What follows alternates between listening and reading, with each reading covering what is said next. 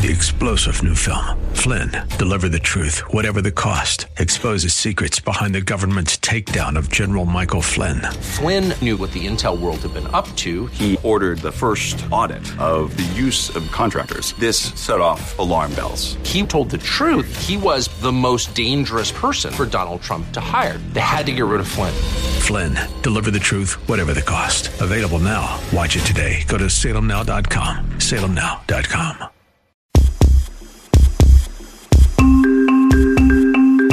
Welcome to the Heart of Innovation. 60 minutes that could save life and limb, with new breakthrough ideas and innovation changing the healthcare landscape. Brought to you by patient advocacy group thewaytomyheart.org in partnership with Cardiovascular System Incorporated's patient advocacy campaign, Take a Stand Against Amputation.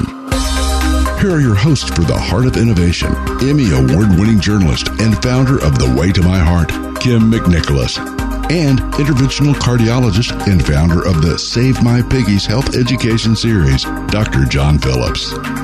Hi, everyone, and welcome to the show. We're going to kick it off casual today because Dr. John Phillips is on the beach somewhere in North Carolina on vacation, so we just want to chill a little bit as we groove into our discussion on stroke awareness with Dr. Arash Patidar with Minimally Invasive Surgical Solutions in San Jose, California. He was nice enough to join us on this beautiful Saturday afternoon. Too bad, though. I think we're both jealous, John, that you're sitting out there on the beach sipping what do they sip over there in North Carolina? Well, Not Mai Tais or... Yeah, we're in Holden Beach, which I've never been here before. It's just a little bit southwest of Wilmington, North Carolina. Weather's great, a little humid. We had some rain yesterday, but we're just kind of chilling at the beach, which is always a good time to get out, unplug a little bit, and then recharge the battery. So we're winding things down, heading back to good old Columbus tomorrow. But having a good time, and glad I was able to get enough internet here to get on audio. I'm curious about you in terms of your experience and being on vacation. How many calls do you get from your facility with emergencies or questions about patients while you were away? Or is it just radio silence for the week that there's enough people to handle every situation? I'm pretty blessed. We have enough folks to handle it. But there are calls that you get, and obviously you take them, and you can never completely unplug, although it has been fun to ignore my emails for a couple of days. But as you would imagine, you have to look at them at some point. And so it's just delaying the inevitable. But our group is fantastic. Everybody covers for each other. And, you get a call every once in a while from a referring physician, and you can answer something. And I actually had to do a telehealth visit with one of my patients because we're doing some live cases for an upcoming conference, and I was trying to get some things squared away for it. So, yeah, there's always a little bit of work, but that's what makes life fun, because if you don't work, then you don't get to appreciate the ability to kind of not work for a little bit. So it's the yin and the yang.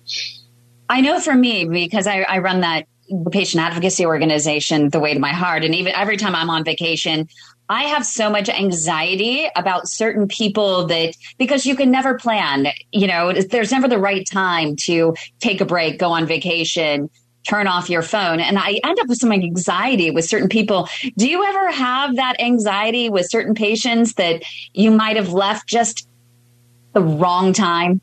Yeah, well, I mean, I had one instance because we left on a Sunday to Sunday. And then on Friday, I was doing some cases, and there was a patient that, we just had some loose ends to tie up, and I forgot to close one little loop. And so, I talked to her on Monday and we got it squared away. But you're always, again, there's always something around that needs to get a T crossed and an I dotted, so to speak. But it's all good. You just go with the flow.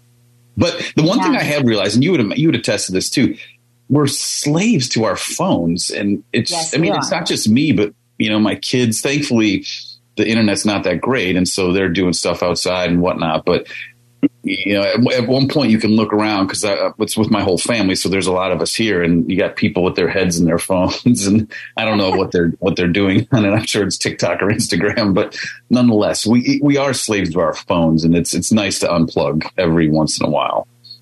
Oh yeah, I think we're going to have an epidemic of hunchbacks pretty soon in the next 10 years. Because we're all leaning over and looking down at our phones. Oh, my goodness. Indeed. So, right? I don't know. I see Dr. Patidar back there. Dr. Patidar, welcome to the discussion. I know you can relate as well. Thank you. Thank you, Kim. Thank you, John, for inviting me to a wonderful show. Welcome. I think this is a breath of fresh air to try to bring such a unknown problem to the community. Thank you. Yeah, definitely. Well, before we kick off the discussion on strokes, which is the perfect time during the summer because there seems to be an increase in the number of the emergency room with people who might have had or are diagnosed with stroke. And so I think we should do a little moment of inspiration, though, before we get deep dive into that discussion. Dr. John Phillips' spectacular vascular moment of inspiration. Well, as I said, we're vacationing in Holden Beach, which is just a little bit southwest of Wilmington, North Carolina. And a famous person that grew up in Wilmington is one Michael Jordan, the basketball player who was sometimes often regarded as the best player ever. And so I was looking at some quotes of his, and he's got a bunch of them, but it got me to kind of reflect. We've talked a lot about the PAD treatment and the article in the New York Times and rebuttals and this, that, and the other. And he's quoted as saying, some people want it to happen, some people wish it would happen, and others make it happen. And so I think what we do here, Kim, what you do, what we're all trying to do is make it happen for patients. And again, I think it's important to focus on that aspect of it. You've got to, kind of put your money where your mouth is and walk the walk as opposed to just talking the talk. So there you go. Michael Jordan, Wilmington, North Carolina native. That reminds me of a quote from Sir Richard Branson. You have to create the change that you want to see. And it's something that, with the weight of my heart and the more than 10,000 patients we work with around the world, that is the philosophy that we have, because with any vascular disease, there's so much you can do to be a partner in your care to improve your vascular health at home with exercise, smoking cessation, eating much better, taking the prescribed medications as directed. And so you do have the opportunity to create the change that you want to see. Exactly. And I'm curious, though, Dr. Patidar, is that something that is the case when it comes to strokes as well, that patients have the opportunity to create the change that they want to see? Absolutely. We are in control of our own destiny, and so many patients that we see, unfortunately, don't know that stroke, they're worried about heart attacks and cancers, and that they don't know how big of a problem stroke is and how easily that they can decrease the risk of such a bad disease. Can you talk about, there are different types of strokes, and I want to clarify to everyone what the different types are. Yeah, the first type is bad. It's just called a bad stroke. All of them are bad. So I wish it on nobody. So all strokes are bad. And basically, there's the dry stroke and the bleeding type of stroke. But both of them have the same type of symptoms. They basically cause debilitation, and you are unable to speak, unable to walk, unable to move your arms or legs or comprehend or see. So these are terrible things, And if you think about it, stroke, the word stroke is a biblical term. If you look in the Bible, it'll tell you that God struck him down. And that is when, and these patients basically would have a stroke and become mute.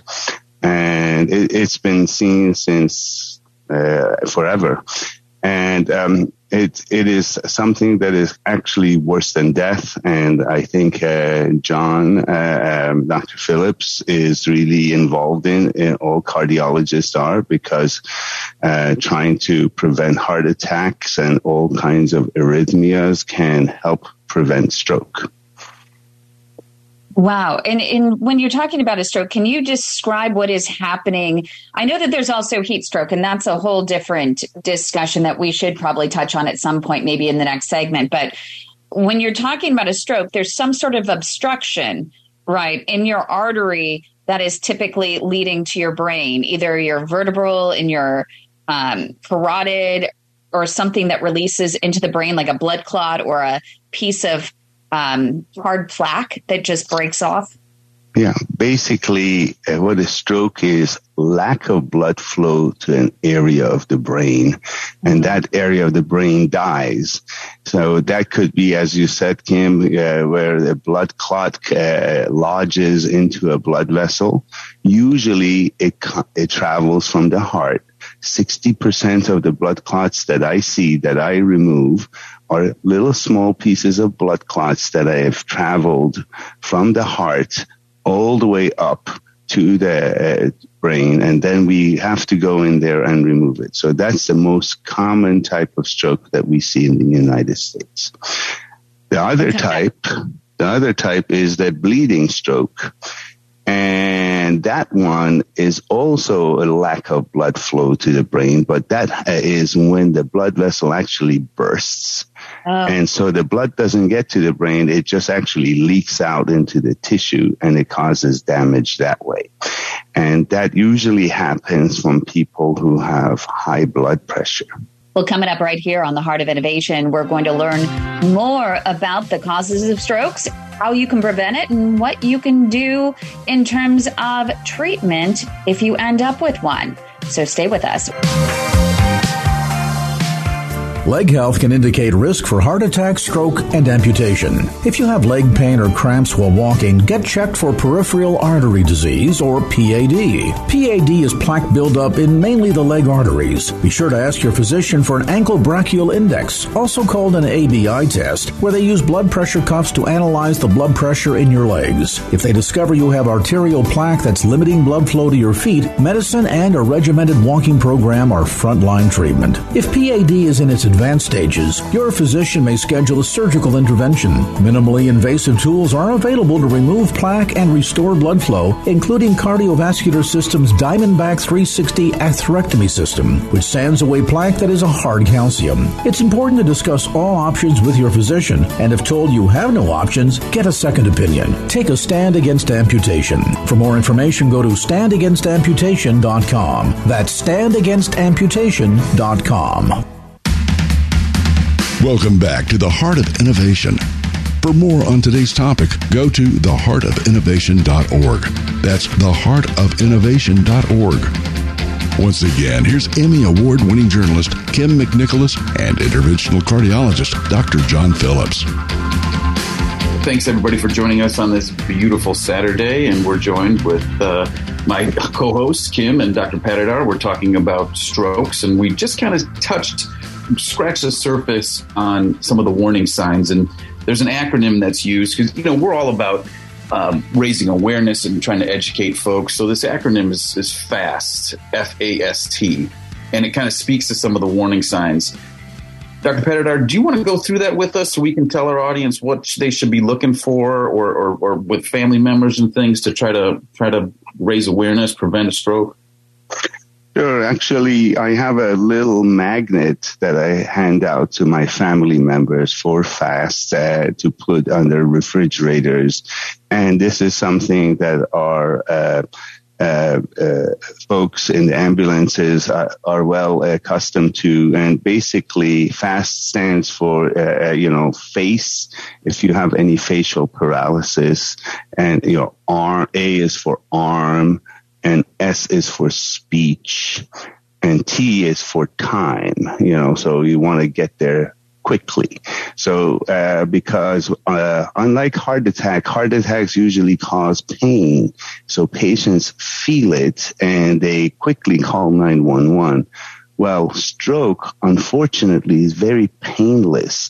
And a lot of patients, they have these symptoms such as facial droop or inability to move their arm or can't speak. And they just say, let me go to bed and let me sleep on it and see what happens. And in the morning, more brain has died and it's too late. So we want to teach and make the world aware that if you have these symptoms, you can't move your arm, leg, you can't speak, this is not normal. And you need to call 911 right away. And you need to call them right away. It's interesting that the American Heart Association reports that about 66% of the time that someone other than the patient themselves actually makes the decision to seek treatment. And so that just drives home the importance that family members, friends, everyone just needs to know the warning signs and the sudden symptoms of stroke so that they can get to the treatment fast. It's so important. A friend of mine, though, he was playing piano and he was recording himself on video playing piano, and suddenly his fingers just wouldn't play. So his left hand continued to play, but his right hand suddenly stopped. And that's when he realized that something was wrong, and he called a friend who ultimately was able to get him to the hospital in time. And Dr. Pettitor, do you want to kind of spend a little bit of time, and pun intended, actually going over the importance of time, because treatment for some types of strokes is predicated on the time of the symptoms, because often the medication has a usefulness. And that's why patients sometimes, like you said, they sleep on it, but by that time it's too late to have that treatment. Yeah, because I don't know if this is true, but I heard that nearly 120 million brain cells die every hour. Yep, that's correct. So this is a very important thing. Think about just taking your head and putting it underwater. And that's what's happening when you're having a stroke. Or, I have a cartoon that I show when I'm showing my PowerPoint slides about a paramedic who is giving CPR to a mannequin, and the head is completely severed off from the body. There is no way that you can deliver oxygen to the brain. So all the standard things that we can do normally usually can't cut it. And so we actually have to go and dissolve that blood clot with a medication called TPA, or actually remove it. So time is absolutely of the essence. And remember the analogy of your head is underwater. And so you really have a few hours. It's amazing that the body even allows you that much time, but you only have a few hours. Think of it like a heart attack, no different. You got to get your family loved ones to a doctor right away. And I would imagine that the ambulance is probably the best way to go, because patients with ischemic stroke, I hear that they have a very small treatment window for the actual mechanical removal of the clot of up to anywhere between 6 hours and 24 hours. And That's right. And so I'm really curious. So when you go to the hospital, I assume that there's clear warning signs right away to the physician and the team that this person has had a stroke, and we need to make decisions fast as to whether or not we're going to, put a clot buster through an IV, or whether we have to go in and actually mechanically remove it. So time is of the essence. Like you said, it used to be a few hours. We've proven that even we can extend the time to 6 to 8 hours, and in certain situations, 24 hours. That doesn't mean that you have 24 hours to sit on it. And like you said, brain cells are dying every second, and you're going to not be able to reverse that situation. So you want to get there within minutes if you can. So like your piano analogy that you had, that's a perfect situation. You don't want to sit with that patient lying around. You want to call 911 because they know all the quick tricks, and they know where to take you, and they know what to do to give you the best outcome absolutely possible. Yeah, no, that's especially true. So what are some of the risk factors for stroke? I imagine you mentioned high blood pressure, but who else should be well aware that they might be at risk of a stroke? Well, that's a good question. The number one risk factor, unfortunately, is age. And we don't speak about that. The older you get, the higher risk you have. So our cardiology colleagues, Dr. Phillips and him and his colleagues, have done such a wonderful job of saving lives and extending, patients' lives so much longer. So we're living longer. And as we live longer, we see more prevalence of stroke. So by the age of 65, if you live to the age of 65, the number one cause of death switches and becomes stroke at that point. And so and it's no longer heart attack. And so heart attack by and large is the number one killer in the world for sure. But after 65, then it switches. And but there are underlying risk factors. And I tell people it's the good old American diet and living a good life, basically.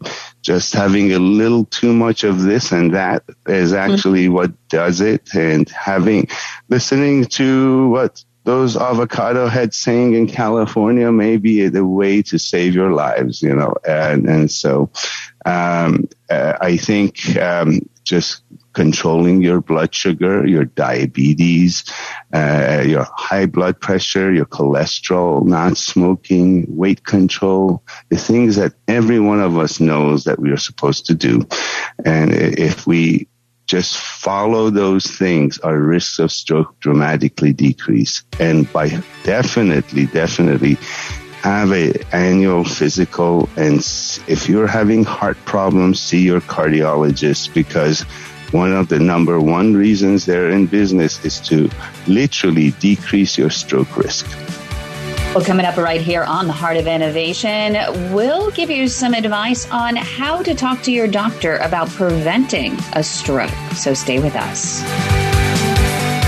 3 years ago, my symptoms started with leg pain and leg cramps while walking. Me too, with a tightness in my calves. Well, do you know, my doctor thought that my leg cramps were a side effect of the statin he prescribed me. Well, my doctor just brushed them off as another symptom of old age. Mine thought the pain was radiating from my spine. My doctor blamed my neuropathy on diabetes until I got a wound on my foot that just wouldn't heal. Yeah, it turns out we all have peripheral artery disease, also known as PAD. It's plaque buildup mainly in the leg arteries causing poor circulation. For me, the diagnosis came too late and I lost my leg, but that does not have to happen to you. No, it does not, because there are treatment options available if you're diagnosed early enough. PAD. Peripheral artery disease. If you've been experiencing leg pain, leg cramps, or neuropathy when walking, and your doctor isn't hearing you, we are. We are The Way to My Heart, the largest support network for peripheral artery disease patients, and we want to help you get back on your feet again. Visit our website at thewaytomyheart.org or call our Leg Saver hotline, 415-320-7138. Your life and limb could depend on it. Welcome back to The Heart of Innovation. For more on today's topic, go to theheartofinnovation.org. That's theheartofinnovation.org. Once again, here's Emmy Award-winning journalist Kim McNicholas and interventional cardiologist Dr. John Phillips.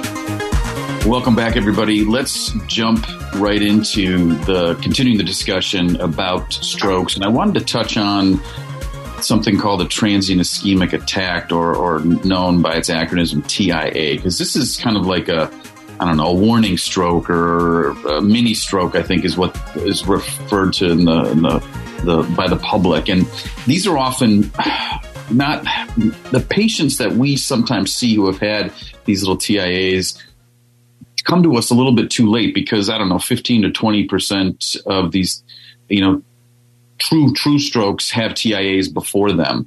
And it is a warning sign. And Dr. Pettit, I would just get your thoughts on how do you talk to a patient who has maybe had a TIA, or what are you telling them to kind of look for in with respect to symptoms?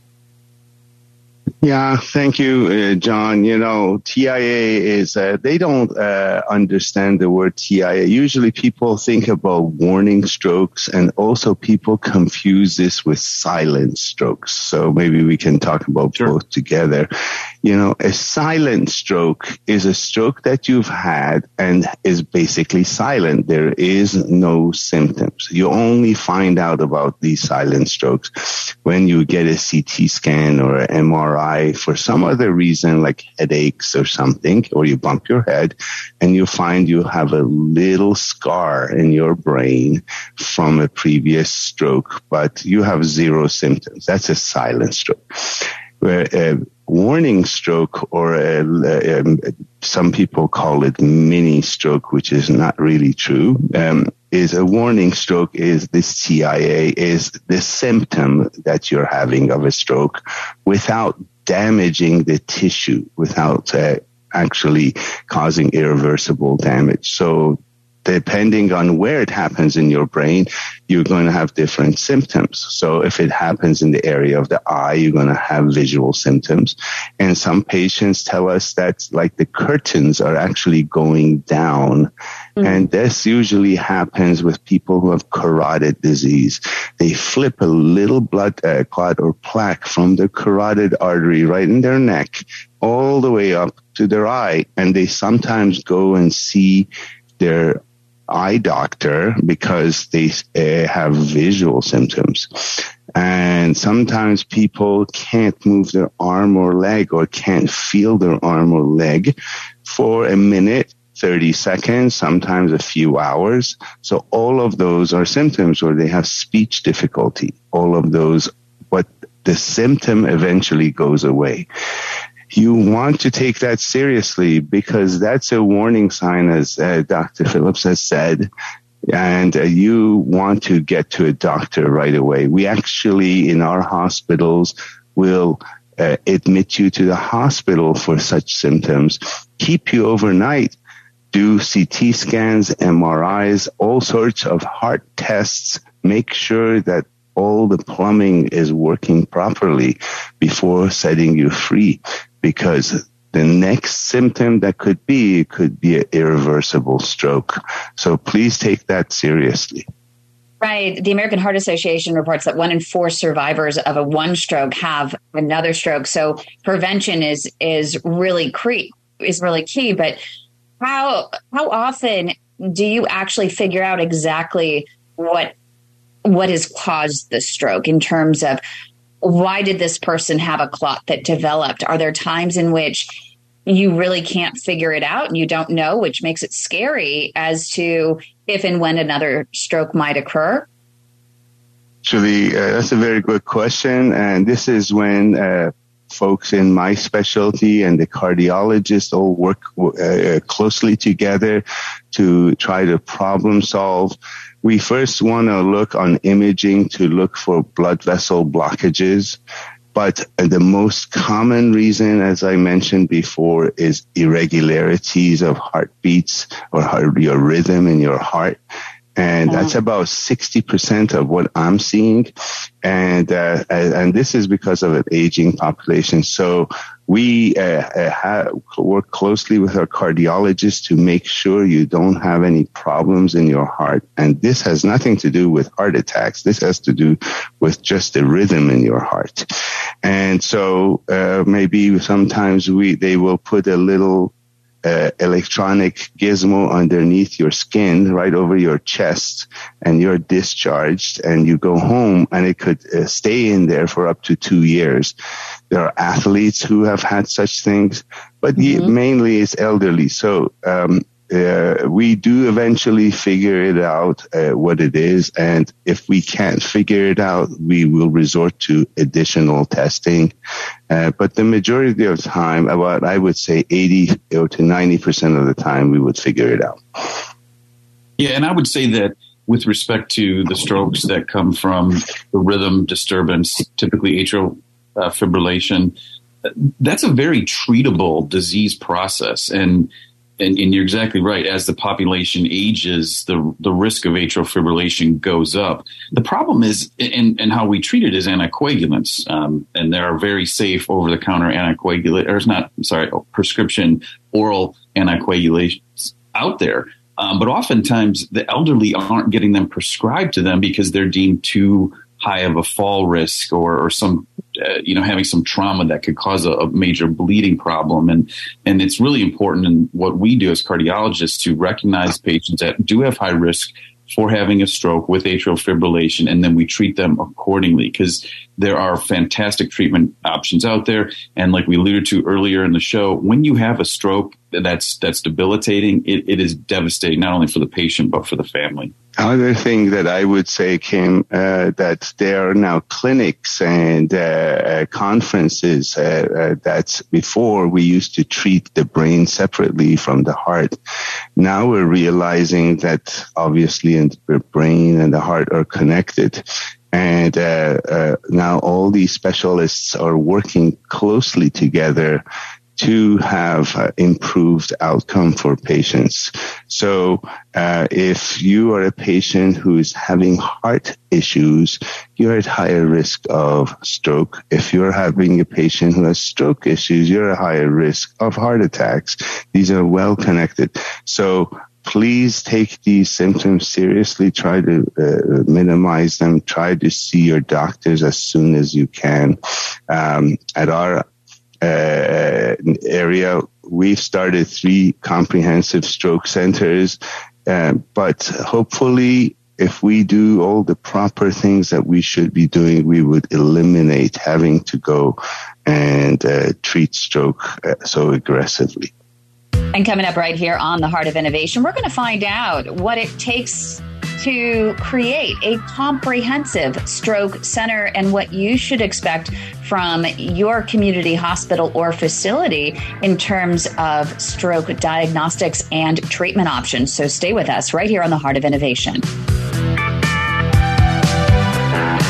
Hi, I'm Kim McNicholas, founder and CEO of patient advocacy organization, The Way to My Heart, with this week's Medical Notepad. I want to talk about starting your journey to improve your artery health by making better food choices.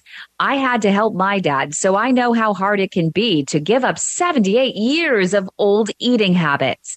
The secret to success is making changes one step at a time. Eliminating or eating fewer of his favorite foods was a tough sell for a former Navy captain, raised on big portions of meat, bread, pasta, rice, and, oh yeah, lots and lots of sugar. The blood work we got for him certainly made it easier, offering proof of what those foods were doing to his body, but still there was some resistance. Trying to get him to lower his carbs and limit his meat portions was, I think, the most challenging, but we managed to do it. Here's how we did it. We started by making a list of his favorite foods and meals, then looking for ways to incorporate healthier substitutions that wouldn't compromise taste. For example, with my mom's famous lamb stew, one of his favorites, we replaced the flour used to thicken the gravy with either xanthan gum powder or arrowroot powder, decreased the amount of meat and potatoes on his plate, increased the number of carrots, and served it over zucchini noodles. Zucchini noodles are versatile. They're also the conduit for enjoying his favorite homemade fettuccine Alfredo sauce, with the recipe modified, of course. Instead of butter and heavy cream, we use raw cashews, unsweetened cashew milk, cashew cheese, and nutritional yeast, along with garlic, pepper, and sometimes fresh herbs and shallots. We actually heat all that up and then stick it in a blender until it's thick and creamy. To limit his red meat intake, Dad had to make some compromises, however. If he wanted Mom's lamb stew one week, then the lean bison burger had to go, and we would use that another week. Instead of a burger, the same week in which he wanted Mom's lamb stew, we found that a marinated portobello mushroom, either grilled or roasted, was delicious and satisfying on a cauliflower thin instead of a flour bun. little by little, my dad was not only able to make healthier choices, but they turned out to be choices that have ultimately become permanent staples in his diet. His cardiologist recently confirmed his dietary changes have helped stall progression of plaque in his arteries. To learn more about improving your artery health, go to standagainsamputation.com. And for real-time support and advocacy, go to thewaytomyheart.org. Remember, the advice and views offered are for educational and informational purposes only. Always get explicit consent from your own healthcare team before using any information provided in this series. With this week's Medical Notepad, I'm Kim McNicholas. Welcome back to the Heart of Innovation. For more on today's topic, go to theheartofinnovation.org. That's theheartofinnovation.org. Once again, here's Emmy Award-winning journalist Kim McNicholas and interventional cardiologist Dr. John Phillips. So as we went to break, we just had touched on what's called a comprehensive stroke center, and that's just certification that a facility gets to treat people who are having strokes. And a lot of what we talk about here, Kim, is access to healthcare, medical care, treatment options, and Dr. Pettit, all right? I mean, it's having a stroke. You can have a stroke in the middle of nowhere. You can have a stroke in San Francisco. It doesn't matter. But the person in the middle of nowhere, they're limited with respect to what can happen from treatment standpoint because they are in a remote place where these smaller community hospitals just don't have experts who can go in and remove the clot.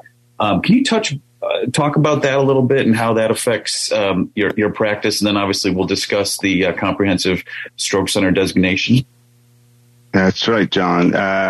Being in a remote area, you have you're further away from primary and comprehensive stroke centers who can take care of you properly when you're having a stroke in a timely fashion. And so the further you are, you would just have to travel. We have set spoken hub kind of processes to help minimize this discrepancy. However, it's still a problem.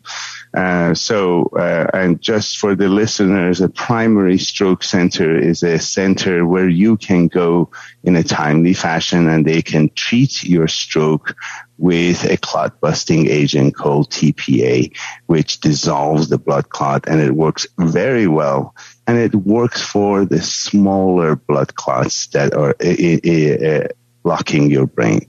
But for the larger blood clots, you need to go to a comprehensive stroke center where we would do more refined procedures, and we would lasso these blood clots out of your brain without cutting, without surgery, just going from your leg or arm and doing that.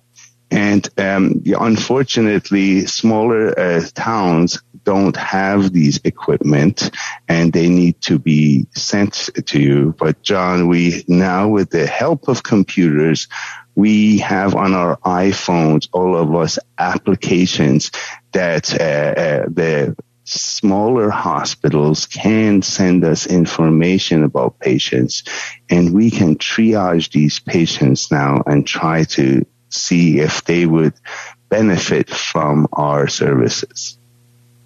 Oh, my goodness. Can you go into a little more detail on that? Is that something that is just with your set of centers in the San Francisco Bay Area, or is this something that is more widespread? I mean, on my phone, I have an app because I belong to several comprehensive stroke centers, and the app is called Rapid. There's another one called Viz, and I have both of them. And these apps are basically a way of having the computer images of a patient sent to us immediately from a small town, such as if you're in California, from Dinuba or Tulare or smaller towns, and be able to send them directly to me in the middle of the night. And I can look at the image and I can speak to the emergency room doc because I'm on call that night, and tell them, yes, I can help your patients, and they can actually helicopter the patient immediately to us. And that's what we mean by this spoken hub model that we have, similar to what cardiologists have done 20 years ago. Is this something that community hospitals all have access to and know about, or is this something that our patients who live in rural areas can go to their primary care provider or to the hospital administration themselves and say, hey, do you have these apps which give you access in real time to experts who may be able to help me on a grander basis in case I do have a stroke or I do have a major event? Yes, actually, that's a very good point, Kim. These apps have a cost to them. However, my own office, we have invested in these apps, and we have gone to many of the smaller hospitals and administrators, and we will offer them to them for free to them, because we think that this is such an important piece of service, without which it would delay care. And so if a hospital does not have these rapid software, we would be happy to help community hospitals with that, to distribute it. And so this would decrease the time and awareness of these larger strokes that could be totally prevented, and help with decreasing the transfer time that it would take for the helicopters and the ambulances to get to a large, comprehensive or primary stroke center that could save lives. Yeah, it's amazing. Is this something? Yeah, that's incredible. So this could be given to anyone, any hospital across the nation. Yes. That's amazing. Well, coming up right here on the Heart of Innovation, we've talked about it. Now we're going to do it. We're going to tell you how to have that conversation with your doctor about your stroke risks. So stay with us. Welcome back to the Heart of Innovation. For more on today's topic, go to theheartofinnovation.org. That's theheartofinnovation.org. Once again, here's Emmy Award-winning journalist Kim McNicholas and interventional cardiologist Dr. John Phillips. Thanks, everybody, for joining us. We're in our last segment. We only have a few minutes left, but I think it's important to touch on really specific risk factors for having stroke and the conversation that the patient needs to have with their physician. It's similar to heart disease. It's similar to PAD. We're looking at cholesterol management. We're looking at blood glucose control. But the other thing, too, I think that often forgets to happen is when we as physicians see the patient, the physical exam can share a lot of information. And really all you have to do is listen over the neck. And sometimes you can hear a noise called a bruit that may point you in the direction of, hey, this person has a narrowing in their carotid artery, and maybe we should do some further testing to help reduce their risk of stroke. Dr. Pettit, are you one that advocates for aggressive physical exam, aggressive management of patients who are at risk? And in doing so, how do you tell that to your referring base of primary care physicians? I totally agree, John. We definitely need to screen for patients who are at risk of stroke and heart attack. They're one and the same, slightly different age categories, but without monitoring and checking for this, unfortunately, the first sign and symptom of a stroke is actually a stroke. So it's not a TIA or a mini stroke. It is actually the big one. So you want to actually minimize these symptoms. And so the only way you can is to get a window into it. And and since you folks, both of you, are into the peripheral arterial disease, and I'm also an interventional radiologist, that is a glimpse into your plumbing. So just think of the old 100-year-old home with the hardening of the, all the pipes that it has. It's the same thing. The analogy is if your kitchen sink goes out, that means your toilets are going to go out next. So the same thing. If your legs have clogged arteries, that means you're going to have clogged arteries in your heart and in your brain. So it's the same pipe. So if you have that, you want to go to your doctors. You want to be checked out for risks of stroke and to minimize it. Because, most of my patients tell me they rather pass away than have a big stroke. Nobody wants to have. Exactly. Are there any blood tests that can be performed to let someone know if they're at risk? I know with my dad, there were some plaque stability tests that were considered experimental, like, for example, testing the LPPLA2 for inflammation in the arteries. And there was another test for an enzyme, MMP-9. But those are experimental, and you never know whether those are accurate or not. What are your thoughts in the next 10 seconds?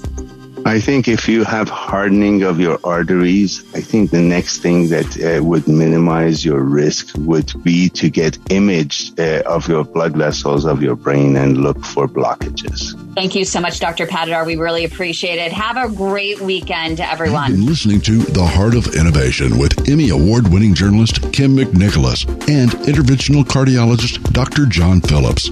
Our mission is to help patients live a better quality of life through comprehensive education, real-time support, and high-touch advocacy in partnership with thewaytomyheart.org and Take a Stand Against Amputation. Our purpose is to reduce the 1.5 million heart attacks and strokes and nearly 200,000 amputations annually. For more information regarding topics you've heard discussed on today's program, go to theheartofinnovation.org. That's theheartofinnovation.org. The Heart of Innovation is for educational and informational purposes only, and advice and views shared are not a substitute for medical advice from your own supervising physician. Do not act on any information provided in this show without the explicit consent from your own healthcare team. If you think you are having a medical emergency, call your local emergency number or go to the nearest hospital or emergency room. 3-star General Michael J. Flynn, head of the Pentagon Intelligence Agency, knew all the government's dirty secrets. He was one of the most respected generals in the military. Flynn knew what the intel world had been up to. He understood its funding. He ordered the first audit of the use of contractors. This set off alarm bells. The explosive new documentary, Flynn, Deliver the Truth, Whatever the Cost, uncovers the facts behind this scandal. Flynn told the truth. He was the most dangerous person for Donald Trump to hire. I find out the worst enemy that I'm going to face in my life is right here in America. They took my assessment and they wanted me to change it. And I was like, I'm not changing it. They had to get rid of Flynn. With in-depth interviews, archival footage, and never-before-seen personal records of the man behind the headlines. I just felt like I was drowning. Flynn, Deliver the Truth, Whatever the Cost. Available now. Watch it today. Go to salemnow.com. salemnow.com.